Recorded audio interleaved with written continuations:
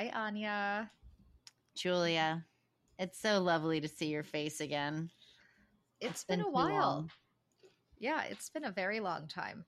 I made it back from Montana, where I was camping and hiking and hanging out with lots of wild animals. I was in New York City, which you could say there are wild animals here, but in human form. So we've both survived. We both survived our various jungles. Well, I know we're going to save some of your adventures from Montana for a later episode, but you recently sent me an article of a dog named Psycho from the Upper East Side, the mean streets of the Upper East Side of New York City. The desperate, mean streets of the Upper East Side. And not only did I send you that article, but I sent you an article that I found in the New York Post. So I normally don't like to advertise that I read the New York Post, but I do appreciate their local news coverage for the New York area, which You're they right, it was consistently manage to find sort of odd, quirky stories from the New York area. You're right. It was the New York Post. The New York Times did write a more in-depth article on the story, Shocker. as I had later did more research after you sent me this article. But to recap for people who have not heard this story about this white German Shepherd named Psycho, Syko, this dog had recently killed I should probably put some sort of a trigger warning for people, actually, because it's a pretty gruesome story. This dog recently killed a toy poodle and lunged at it on the street as this woman was walking her dog past this woman's bookstore, who owns this bookstore and whose dog was inside, and snapped the neck of this poodle and basically was almost instantaneously killed. Prior to this incident, this dog had attacked two other smaller dogs before. One needed over $6,000 in surgery, and the other also needed ER care as well. And in the New York Times article, the question that was posed is, what do you do with a dog like this that has injured or killed other dogs? And surprisingly, this dog is not being euthanized. This woman has a home up in upstate and has decided to take her dog there, where they really can't do anything now that this dog isn't going to be in the city anymore. But when you sent me this article, it really began to make me wonder, why do dogs bite? What causes them to bite and just lunge out of nowhere unprovoked to hurt another animal? But also, who's responsible at the end of the day when a dog does bite, particularly if it's a dog that does have an owner. It's not just a stray dog roaming the streets. And it's a really, really sad story because in my mind, I think it's very preventable. This incident is very preventable. But as I was digging into research around this, I did not realize how common dog bites are. It's a crazy story. And one thing that, of course, struck me was how useless the city seems to have been in this process, and also how localized the recording and the documentation of dog bites are. Like, for example, if this woman's bringing her dog upstate, if I'm her neighbor, I would want to know if this dog has had a history of attacking other dogs. And I think just because it's moving from one location to another doesn't excuse the fact that it's killed people's pets and harmed them and all that. So I don't know. I'm kind of surprised that the dog isn't being put down, to be perfectly honest. And I think that this woman has to be one of the most irresponsible people who I've read about recently in any of these like pet stories that have popped up in the news. It reminded me of something that I experienced walking a dog that I used to have named Lincoln. That was a little Chihuahua mix when I was living in Oklahoma. And this is separate from another incident when I got bit by a dog, but this dog lunged out of its backyard. It was in its backyard, and it jumped over its fence and attacked my dog. And I was able to get the dog off of him. I kicked him and he scampered away. And I was mad. I went and knocked on the door of the owners. Later, I took my dog home. He was traumatized. Thankfully, the dog didn't fully puncture him. He got a little bit of a nick. But my dog was still traumatized. And I went back to that house and the owners were there. And I knocked on the door. They refused to answer. And I stood out there for probably half an hour banging on the door, trying to get them to answer, basically yelling, "Your dog attacked my dog." And it was completely unprovoked. Again, dog jumped over the fence and just attacked my dog for whatever reason. And when it was clear that they weren't going to come out, I ended up filing a complaint. And again, I was surprised I was not surprised. I'd spoken to neighbors. This dog had attacked other dogs before. And when I filed a complaint, though, I was told they couldn't do anything unless the dog was not in its backyard, because it was secure when they went to go check it on his house. It was in the backyard. So because the dog was in the backyard when they went and checked, they couldn't do anything. This is so dumb. It did not make any sense to me when already several complaints had been filed against this family, these owners, and this dog attacked my dog again. And it's like, well, if this dog is known for escaping out of your backyard and biting other dogs, at least chain it, at least put it on a leash so it can't just get out. And oh my God. I think it's one of those things where it's just, we've talked about this so much, where owners at the end of the day are the responsible ones when it comes to their animals. And the one bite dog rule really came to be around in 1976, and it was the law of England. So basically ended up becoming our law in the US. And because it was part of the common law, it was not necessarily put into state codes, but over time, it started to evolve where states started to adopt their own laws around how they would handle different cases around if a dog were to bite someone. So I had a dog that nicked someone at the dog park, and they filed a complaint, and then I had to send in its vaccination records, had to pay for this person to go get checked at the ER or the doctor, so to make sure that they didn't, catch anything or weren't infected with anything. Now, I'm not going to lie, I think this person took it a little too far, because my dog barely scraped their skin, and I think they were just looking to get back at me, and we were at the dog park. So it was one of those things where it's like, okay, these things can happen. I mean, Anya, you screamed dollar bills, so they probably saw you and thought. I know. and this was in Virginia. Okay. So, but other states have different protocols of how they handle these types of laws. For example, in California, if a dog attacks someone that seriously injures that person, they can be euthanized for that incident. But it generally takes 2 or 3 separate bites for a state to take any type of action against a dog. They don't just say, all right, you bit this dog or bit someone else, now we're going to euthanize you. It has to be very, very severe for them to take any real action.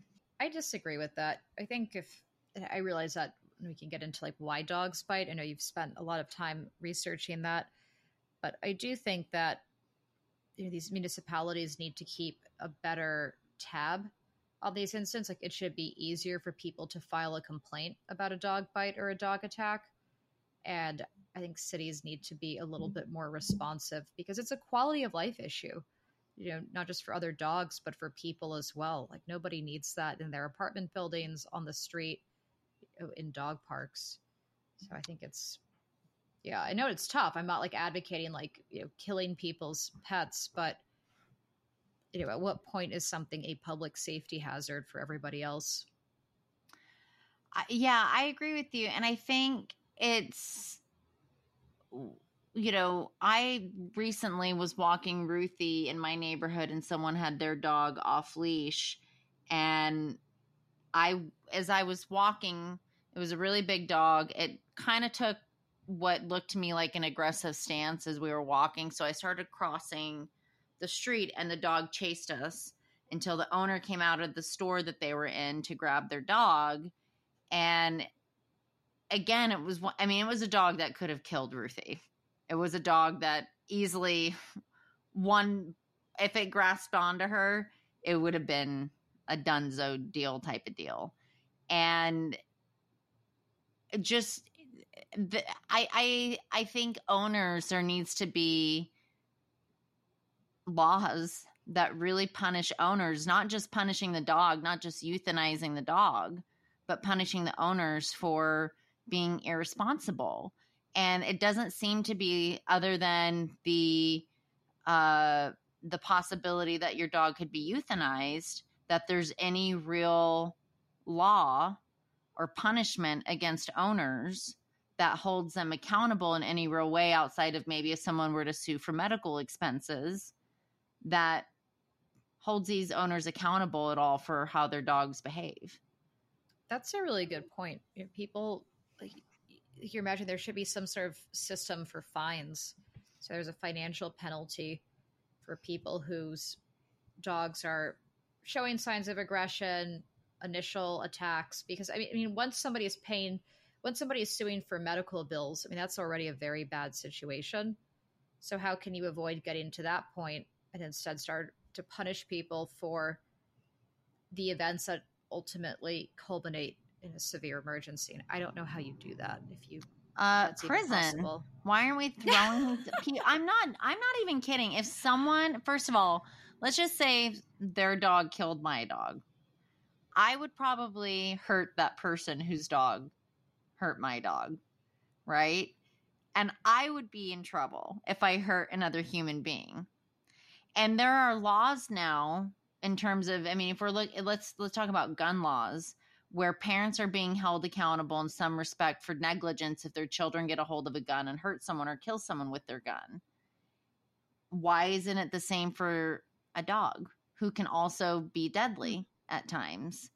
And to me, it's no different. And I think sometimes we have these rose-colored glasses on around animals and forget that, yes, they are part of our families. We love them. They are very special and dear to us. But at the end of the day, they are dogs. They are animals. And we cannot predict how they are going to react. But especially if you know your dog does have a reactive personality and it's been documented in some respect, how are these owners not being held more accountable? And I'm talking about in a criminality sense, more accountable for what their dog does to someone else's dog or to another human. Yeah, I'm totally with you. And I did want to go, so I'm really curious the reasons why dogs bite, and I have some thoughts on that. But first, I mean, how many people are getting bit by dogs in the United States? And is there any like common theme to where those people live? What are the circumstances in which they run into those dogs? Like, any insight into that? Or I can imagine it's hard to find. Just last year alone, with U.S. Postal Service workers, more than 5,300 carriers were bit. What? Just U.S. postal workers. And I have seen videos where, like what are those cameras called? Ring door cameras or whatever, that show a dog lunging outside of their door and people getting chased, or the cameras in people's cars that show them getting chased. And it's a really big problem in regard to people not having their dogs secure when strangers are coming to their home, especially delivery workers who, that's a very unsafe situation for them. But the issue with dog bites is they go greatly unreported. And not everyone is reporting every dog bite if they've been bitten. And not every owner is reporting if their dog bites someone because they don't want to risk their dog being taken from them or their dog being euthanized.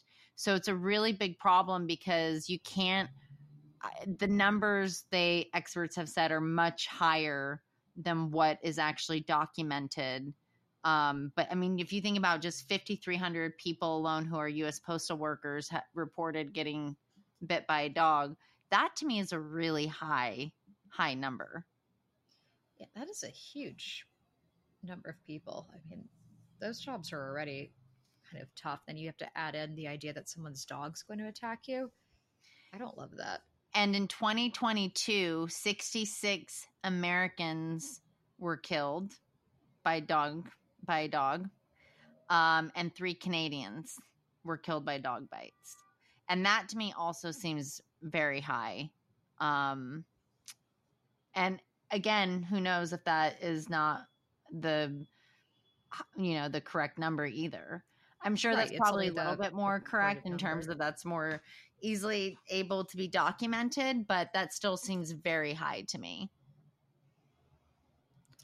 Yeah, that's pretty scary. Like, God, I can't believe I'm referencing the New York Post again, but every now and then, like, they'll have articles on dog attacks, and every now and then I know there has been one where somebody's been killed, especially an older person, a senior person walking around their neighborhood, and then just gets mauled by somebody's giant crazy dog. And like, I cannot imagine that there was no activity with that dog. Like, there was no hint of what was going to eventually happen. Like, I find it hard to believe that a dog would just turn on somebody like that out of nowhere. But there had to have been examples of aggressive behavior leading up to that, up to those really horrible, instances. Oh, absolutely. I think it's, I have been bitten by a dog, and it was my mom's dog. It was a little dachshund, little dachshund, Ben Hogan, R.I.P. And listen, I was not smart in a certain respect too. I knew he was a little nippy dog. He was never like aggressive that I had seen, but he had definitely nipped at people, kind of like telling them to get out of the way. He was very territorial and protective of his space. And at one point he was laying on my chest and I had my face next to his snout. And I kind of was like doing the thing where, you rub a dog's head and you're like, oh, you're so cute. Yeah. And I aggravated him and he snapped. And in a split second, he was latched on my upper lip completely, had completely, oh my God, Anya, bitten through it. And I had to basically chuck this little dog off me. I felt bad in the moment throwing this dog off me. I had to go to the ER. But the plus side of what happened there is I realized what I would look like with lip fillers because my upper lip was so swollen. And it wasn't for you? I looked ridiculous. So I knew that lip fillers were not for me. So I learned a very valuable lesson there. But I also became a very good lesson for me in the sense of realizing even if a dog knows you well, it doesn't mean that you are immune to this dog acting like a dog at times. And you've met Ruthie, and she's very calm, very sweet, very, very timid. And one thing that particularly with children, they get really excited when they see her, and I get really frustrated when parents let their kids just run up to Ruthie and like lunge at her. Because one, if Ruthie were to do anything, react in any way, she would be the one in trouble, even though it was the parents' fault that their child was not taught how to be around dogs or how to go up to dogs, but also that the parent didn't restrain their kid at all and just let them run up. And I always, if I see a kid running up to Ruthie, I'll pick her up and tell the parent to tell their kid to calm down and that they can pet her, but they have to be calm. And that and I always say, you should not let your kid run up to any dog, no matter how sweet that dog looks. No matter how sweet. Good for you. Yeah. We have the exact same issue. I would say probably 75% of the time we'll lie and we'll tell people he's not friendly, and that gets them away pretty quickly. Because it's the same thing. They see him, they rush him, or they start swinging their hands. Like, like some little kids are just like so hyperactive. They're just like crazy. Yeah, he doesn't know what they're doing. They're tiny drunk adults. Yeah, he's freaked out. He's like, what is this stupid thing that's behaving so irrationally and erratically? And so most of the time we'll just tell people he's not friendly and you can look at him, but don't come near him. There are kids who we can get a pretty good read on, the ones who are calmer or who ask if they can say hi to him. And he's not really the kind of dog who's just going to let some random person touch him and pet him. But what we'll do is we'll give them a treat from the treat pouch on his leash. And so you can give him a cookie, just put in your hand, hold it out to him. He may move his head if you try to pet him, but you can feed him. And so that's been our go-to. I think I should start using that tactic. You can look, but don't touch. And you can get close. It works. You can get close to me if you give me a treat. Right? You can give me a cookie, but otherwise, 3 feet, please. But today, I'll give you an example. I was in our building. I brought Smudge in after his morning walk, and I was just talking to our doorman. And this dad and his really young daughter come out of the elevator and start coming towards us. And the girl gets down on her hands and knees and starts crawling towards Smudge and growling. And I was just like, oh my God. So I gave the dad the what the fuck is wrong with you look.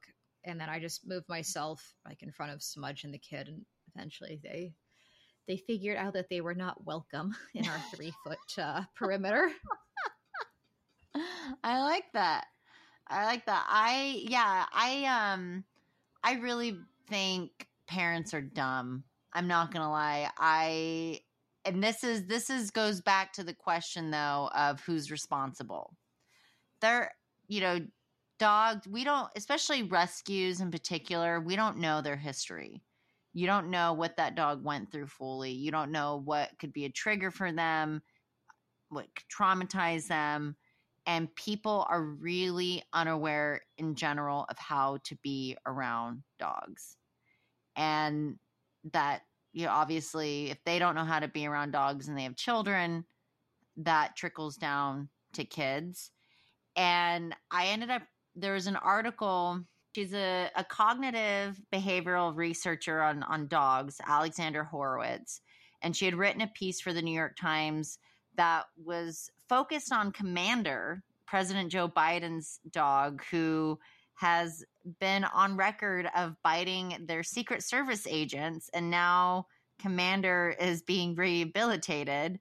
They did not specify really what type of bites Commander was doing. We don't know if people were actually punctured or if it was little nips and more of just like, get away from me. But she wrote a really interesting article that was in the defense of Commander. Because her belief is that people don't understand dogs enough. And because we don't understand dogs and we don't understand why they bite, we punish dog biting inappropriately, not correctly. And we're not dealing with the issue in a way that is actually helping people and actually helping rehabilitate these dogs. So from the article she wrote, when we read about biting dogs, it is often assumed that they are biting aggressively with intent to harm or kill. That is certainly one possible aim of a bite. But a well-socialized dog might do plenty of non-aggressive biting. Some biting we could call gentle biting or mouthing, putting one's mouth on a person, often when the dog is playing or excited. These are not aggressive bites, nor are they typically damaging ones. There is also a warning bite. A dog might snap her teeth defensively if startled or afraid. The resultant bite could be damaging, but the intent is not aggressive. A bite could be done reflexively, as in a case in which a person grabs a stick of interest to a dog or takes his food away prematurely.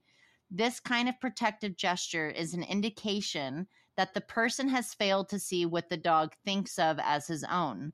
A bite could be done to scold, as when a mother dog bites her puppies when they nurse too hard or bother her. This bite is an inter-dog communication of a line being crossed. So biting is, in effect, the way she's describing it and how I understand this piece, a way to communicate, not necessarily to cause harm, but communicating a boundary. And because we don't understand how these different bites, these ways dogs bite are different, we can incorrectly assume that a dog is aggressive when really we're not knowing how to respect this dog's boundary, which I found actually very interesting, because I have seen Ruthie do that mother dog bite at the dog park with puppies, where I think it is because she did have a litter before I adopted her, that she has kind of this maternal instinct. And when puppies get really rambunctious and they try to play with her, she will get on top of them and kind of snarl at them. And the dog owners are afraid that she's going to attack the dog, but I know it's her basically being like, stop being a little shit, play like an adult, and grow up. Like, it's not, it's not, she's not going to attack their dog. Like, I know that, they don't know that, but it is very much like a warning signal that she's trying to give these puppies. And what is interesting, when she does do a little snap at them sometimes, the puppies kind of are like, okay, I heard you. Right. I behave now. So us not understanding these dogs is not enabling us to really know how to deal with them in different situations and understand the type of biting they're doing. Our breeder will post videos on Instagram that I think are really helpful of her dogs, especially the parents, once the puppies get to a certain age, start doing the same thing, like snapping or snarling at them. And it's not that the mother is trying to attack or hurt the puppy, but it's the puppy has gotten out of line and she is responding to it and basically saying, no, don't do that. Same thing with the dad dogs. And it's really interesting. And that's, as our breeder says, that's part of early dog parenting. And she said that one issue that can happen with dogs is that if you take the puppy away from the mother too soon, she has not had the chance to have that experience with the puppies where she's been able to discipline them. And so you get, dogs that weren't socialized properly or were not sort of taught how to behave by the older dogs in the group. And, those go to owners like 6-7 weeks is too early. I think now people are realizing that like 10 to 12 weeks is actually a pretty good time for the puppies to be removed from their mom, but also like removed from that disciplinary socializing community. Mm-hmm. Mm-hmm. You know what my mom did when her dog bit me?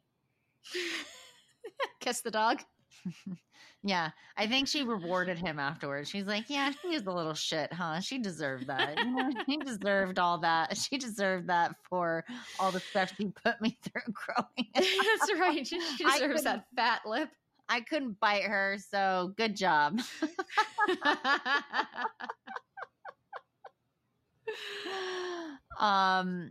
But something that was interesting that I also found in my research around dog bites is that the number of dog bites has actually risen over the last couple years. And I was going to ask you that.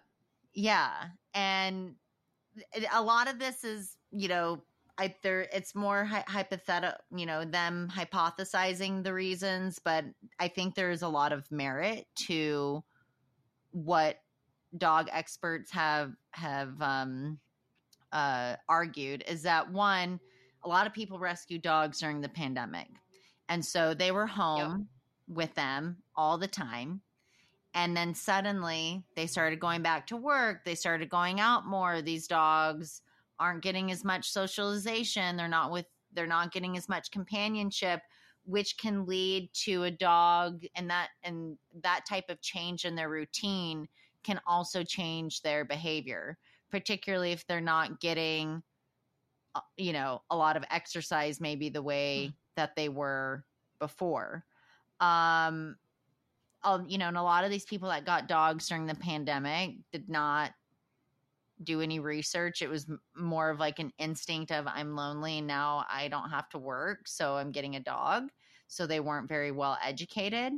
Dogs also lash out, according to research, when it's hot outside, and are more likely to bite when it's hot out. I guess something happens internally to what's going on inside of them that makes them feel a little bit more aggressive. And that it causes more stress. That heat causes more stress internally that can make them become more aggressive. And if I could like jump in for a sec, what's interesting about that to me is a lot of times when I've seen somebody in one of the Australian Shepherd Facebook groups post about like a dog's, like they've got a dog who's great and calm and has never shown signs of aggression, and suddenly it bit or snapped at somebody. The seasoned dog owners will always ask, have you taken your dog to the vet? Because they could have something that's hurting them. So they could be sick, they could be injured and you don't know it. They could have a tumor that is causing them physical discomfort. And I have noticed that, like, the people who seem to be experienced pet owners, their first reaction if there is an unexpected bite or snap is, has your dog had a physical exam by a veterinarian, because something physically could be wrong. And unfortunately, that's how the dog is responding. That's really interesting. And that makes sense why, that a dog is basically trying to communicate, again, something is wrong with them and we don't know what it is. I mean, you can think about yourself too, right? Like when you're sick, if you're stressed, anything that other people can't really see from the outside, and suddenly you're irritable and people are like, whoa, what's wrong? And you're like, oh, I just had something really bad happen. I'm having a bad day and I'm just more on edge, right? Like it's not that much different than humans, I feel like, when we're experiencing some sort of internal stress. Or, I mean, let's face it, like when I'm on my period and I'm cramping and I am in pain, I am irritable. Like I wouldn't come within like 10 feet of you. I am irritable. But you don't bite, so that's good. I don't bite. I do my best not to. But other things too that they're contributing to this rise in dog bites are TikTok trends and social media trends, where people post weird things or silly things with their dogs, trying to get their dogs to do things that are not natural to a dog, to try to put them in these uncomfortable situations, right? And when they were talking about the social media trends, it led me to this rabbit hole too of watching videos of parents, and kind of backtracking a little bit to our conversation earlier, who post these videos of their kids just crawling all over dogs or tugging on their ears, and they think it's cute. And again, that dog, to our point, could be aggravated and snap. And a baby in particular is so much more vulnerable than an adult person in being really severely injured by a dog. I don't even let my nieces know how to play with Ruthie. They've been taught very well on how to approach her and how to play with her. And if they ever got, any type of, they're kids, they're going to mess up. But I always am there monitoring it when they're with her, because you just don't know. But those types of videos are some of the most infuriating videos that I have watched, as far as when I see parents allow that. And experts believe that between social media trends, rising heat, pandemic dogs, parents being dummies, that this is a contributing factor to the rising rate of dog bites. Sounds like, yeah, training's a big issue. This is probably going to be, I don't mean it to be a loaded question, but I'm curious, does breed have anything to do with this? Like, you never hear about golden retrievers biting people, but we recently recorded something about Dalmatians, and Dalmatians, believe it or not, fall into that aggressive dog category. And so I'm curious now whether with purebred dogs or even mixed breeds, are there certain dogs that seem more prone to this than others? And like, obviously you may not know this, but it's just a question that I'm throwing out there. Well, the top three breeds that are on record for the most dog bites are pit bulls, Rottweilers, and German Shepherds. All dogs who have a background in some respect, or who were bred to be protective. And without going into too much research, and I'm sure I am right on this, I doubt that they're biting their owners. I bet in a lot of these cases, these dogs, these particular breeds, are biting out of being protective and territorial in some respect, and not biting those who are their caretakers. Yeah, and some of those dogs, as you said, are bred and raised to be aggressive guard dogs. Well, yeah, I mean, look at who they use as police dogs. I mean, have you seen those police training videos when they let the German Shepherd loose, or I think it's called a Malamute is the other. It's like another variation of the German Shepherd, and this person will be covered in some sort of like thick, the Michelin Man armor, outfit. and the dog will just be shredding it and hanging off of them. And then they run back to their trainer, and then they're all, "Oh, cute. Look, now give me a treat. Look, I tore that giant stuffed animal apart, the human stuffed animal apart." But you would not, that dog, like, I would have, if that dog had bitten my face instead of that little dachshund, when I would have had a whole new face. Yeah. The world would be a sadder place, Anya. I would miss your beautiful smile. Face. But yeah, it's I think at the end of the day, we talked a little bit about this in regards to who's at fault. We brought dogs into this world, right? Like when I think about Ruthie and the fact that she is a descendant of wolves, right?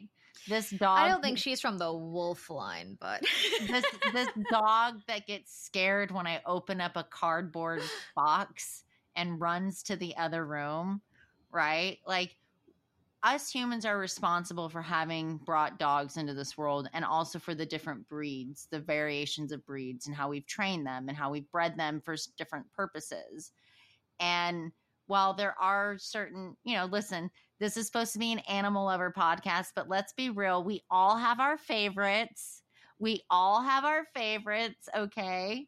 Dogs, in my opinion, though, should not be held accountable in the way that humans should be, because they did not choose to be here. They did not make an active choice to be here. We made the active choice of continuing to breed them for self-serving purposes. So, in my opinion, it's always going to be humans that are responsible for how dogs behave in society. And it is unfortunate when you can't train a dog to behave in society that you do have to euthanize them.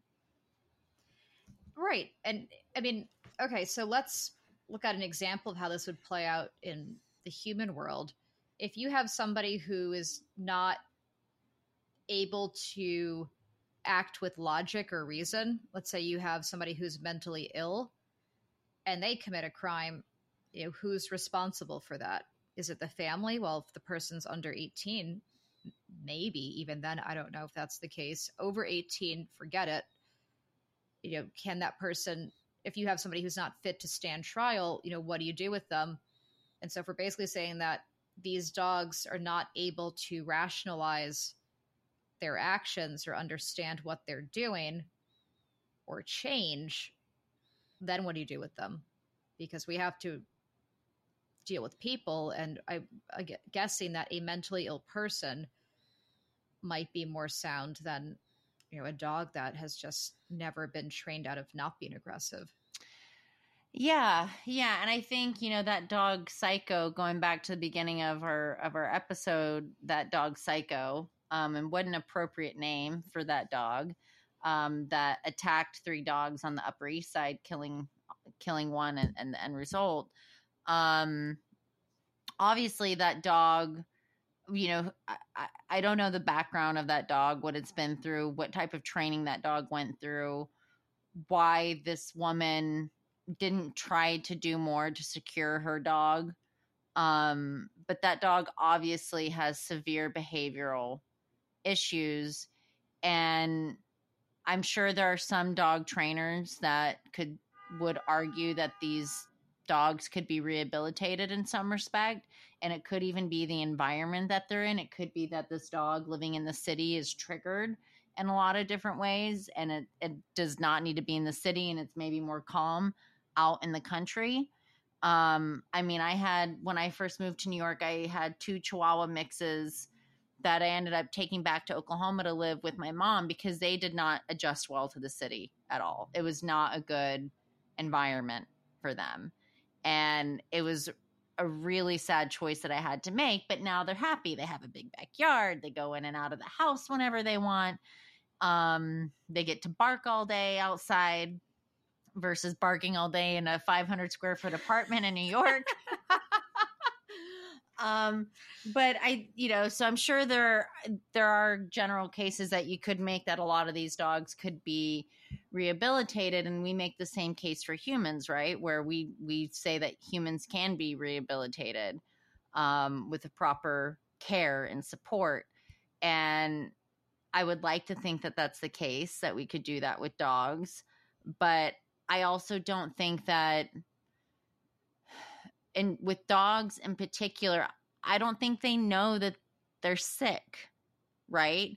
It's not like humans in a lot of cases where they know something's off and they know that they need to get treatment or that they need help, and that they can feel the change, fully have a more cognizant realization of the change that's happening once they get the support and help that they need. With dogs, are they really able to say, oh, you know what? I need help. I need to start seeing a therapist because things have really gotten off the rails. Every time I see a child or a Chihuahua, I go berserk. And I need help for that.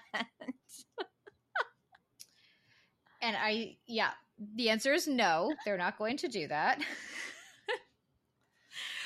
And so what do we do? This is, God, you always find such good topics. This to me is one of the more difficult ones that we've covered. Listen, I don't think it's I'm going to keep harping on it. Humans. We need to better understand dogs, especially if we're going to continue breeding them, continue bringing them into our homes, bringing them, into our families.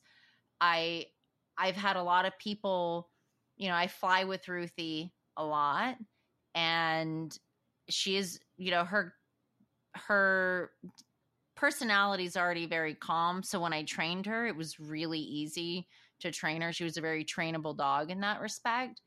But I am always aware too, if I'll ask a person that I'm sitting next to, are you okay with dogs? Are you afraid of dogs? If not, I'll try to sit somewhere else, because I don't know what other people's experiences are like. And I don't want someone to be triggered or upset by a dog. And I also don't want them if they don't like her, she's going to read off their energy, I feel like. And you just have to be aware of, not everyone likes dogs. Not everyone understands dogs. and you have to constantly be in tune with your own animal. And I generally think too that people don't spend enough time with their animals and get to really understand and know them, and what, you know, can set them off in some respect, whether it's scared, if them being scared or agitated or whatever. So same thing. If I'm at the dog park and I see a puppy, Ruthie will charge the puppy. She's like I don't know, mama bear at the park. Well, she will run up to that puppy and make sure that they know to behave. Even if that puppy's done nothing wrong. She just knows. It's her responsibility. She's decided. But I'm always around, and I just think that we view animals as as much as I love Ruthie and I buy her all the cute clothes and the sparkly collars and everything. I think sometimes we really do forget that they are dogs. And we try to humanize animals way too much, to a certain extent, that we forget that they are not us. As much as we want to think that they can fully understand our own experiences and what we're like as people. Preach, Anya. That was great. I agree with all of that. And now imagine that some of these people have children, and just how the cluelessness just snowballs. Okay, so I want to ask you this. If you were to have a law in place for people whose dogs were aggressive, and let's say this dog, they know their dog's aggressive and their dog ends up severely injuring a person or another dog, or kills another being, what would your punishment be for that human? I mean, look, at the end of the day, I think money hurts. Losing money hurts. So I'm a big fan of fines, but I also think that community service should be something that all people need to do as part of their punishment. Not just, okay, you did something bad, pay the money, and now you get to leave. But like, you are required to spend a certain number of hours doing something awful. In this case, maybe it's like picking up poop from the sidewalks of New York. Like, you don't do 20 hours of poop pickup, you're going to jail. And I won't feel bad about it. Your punishment is much nicer than I expected it to be. I think I would be like Guantanamo Bay, where I would put them. It definitely would be something where like it would be against the human rights international law, but like, this is great, Anya. Keep going. I'd put the person in a cage in a room filled of really aggressive dogs just barking at them, trying to get at them through the cage, so that they could know what that person felt like who was being attacked by their dog. That's dark. But only for 24 hours. Only 24 hours of thinking that these dogs are going to eat you. They won't, but they're fine. They're not going to get through it. It's just to scare them.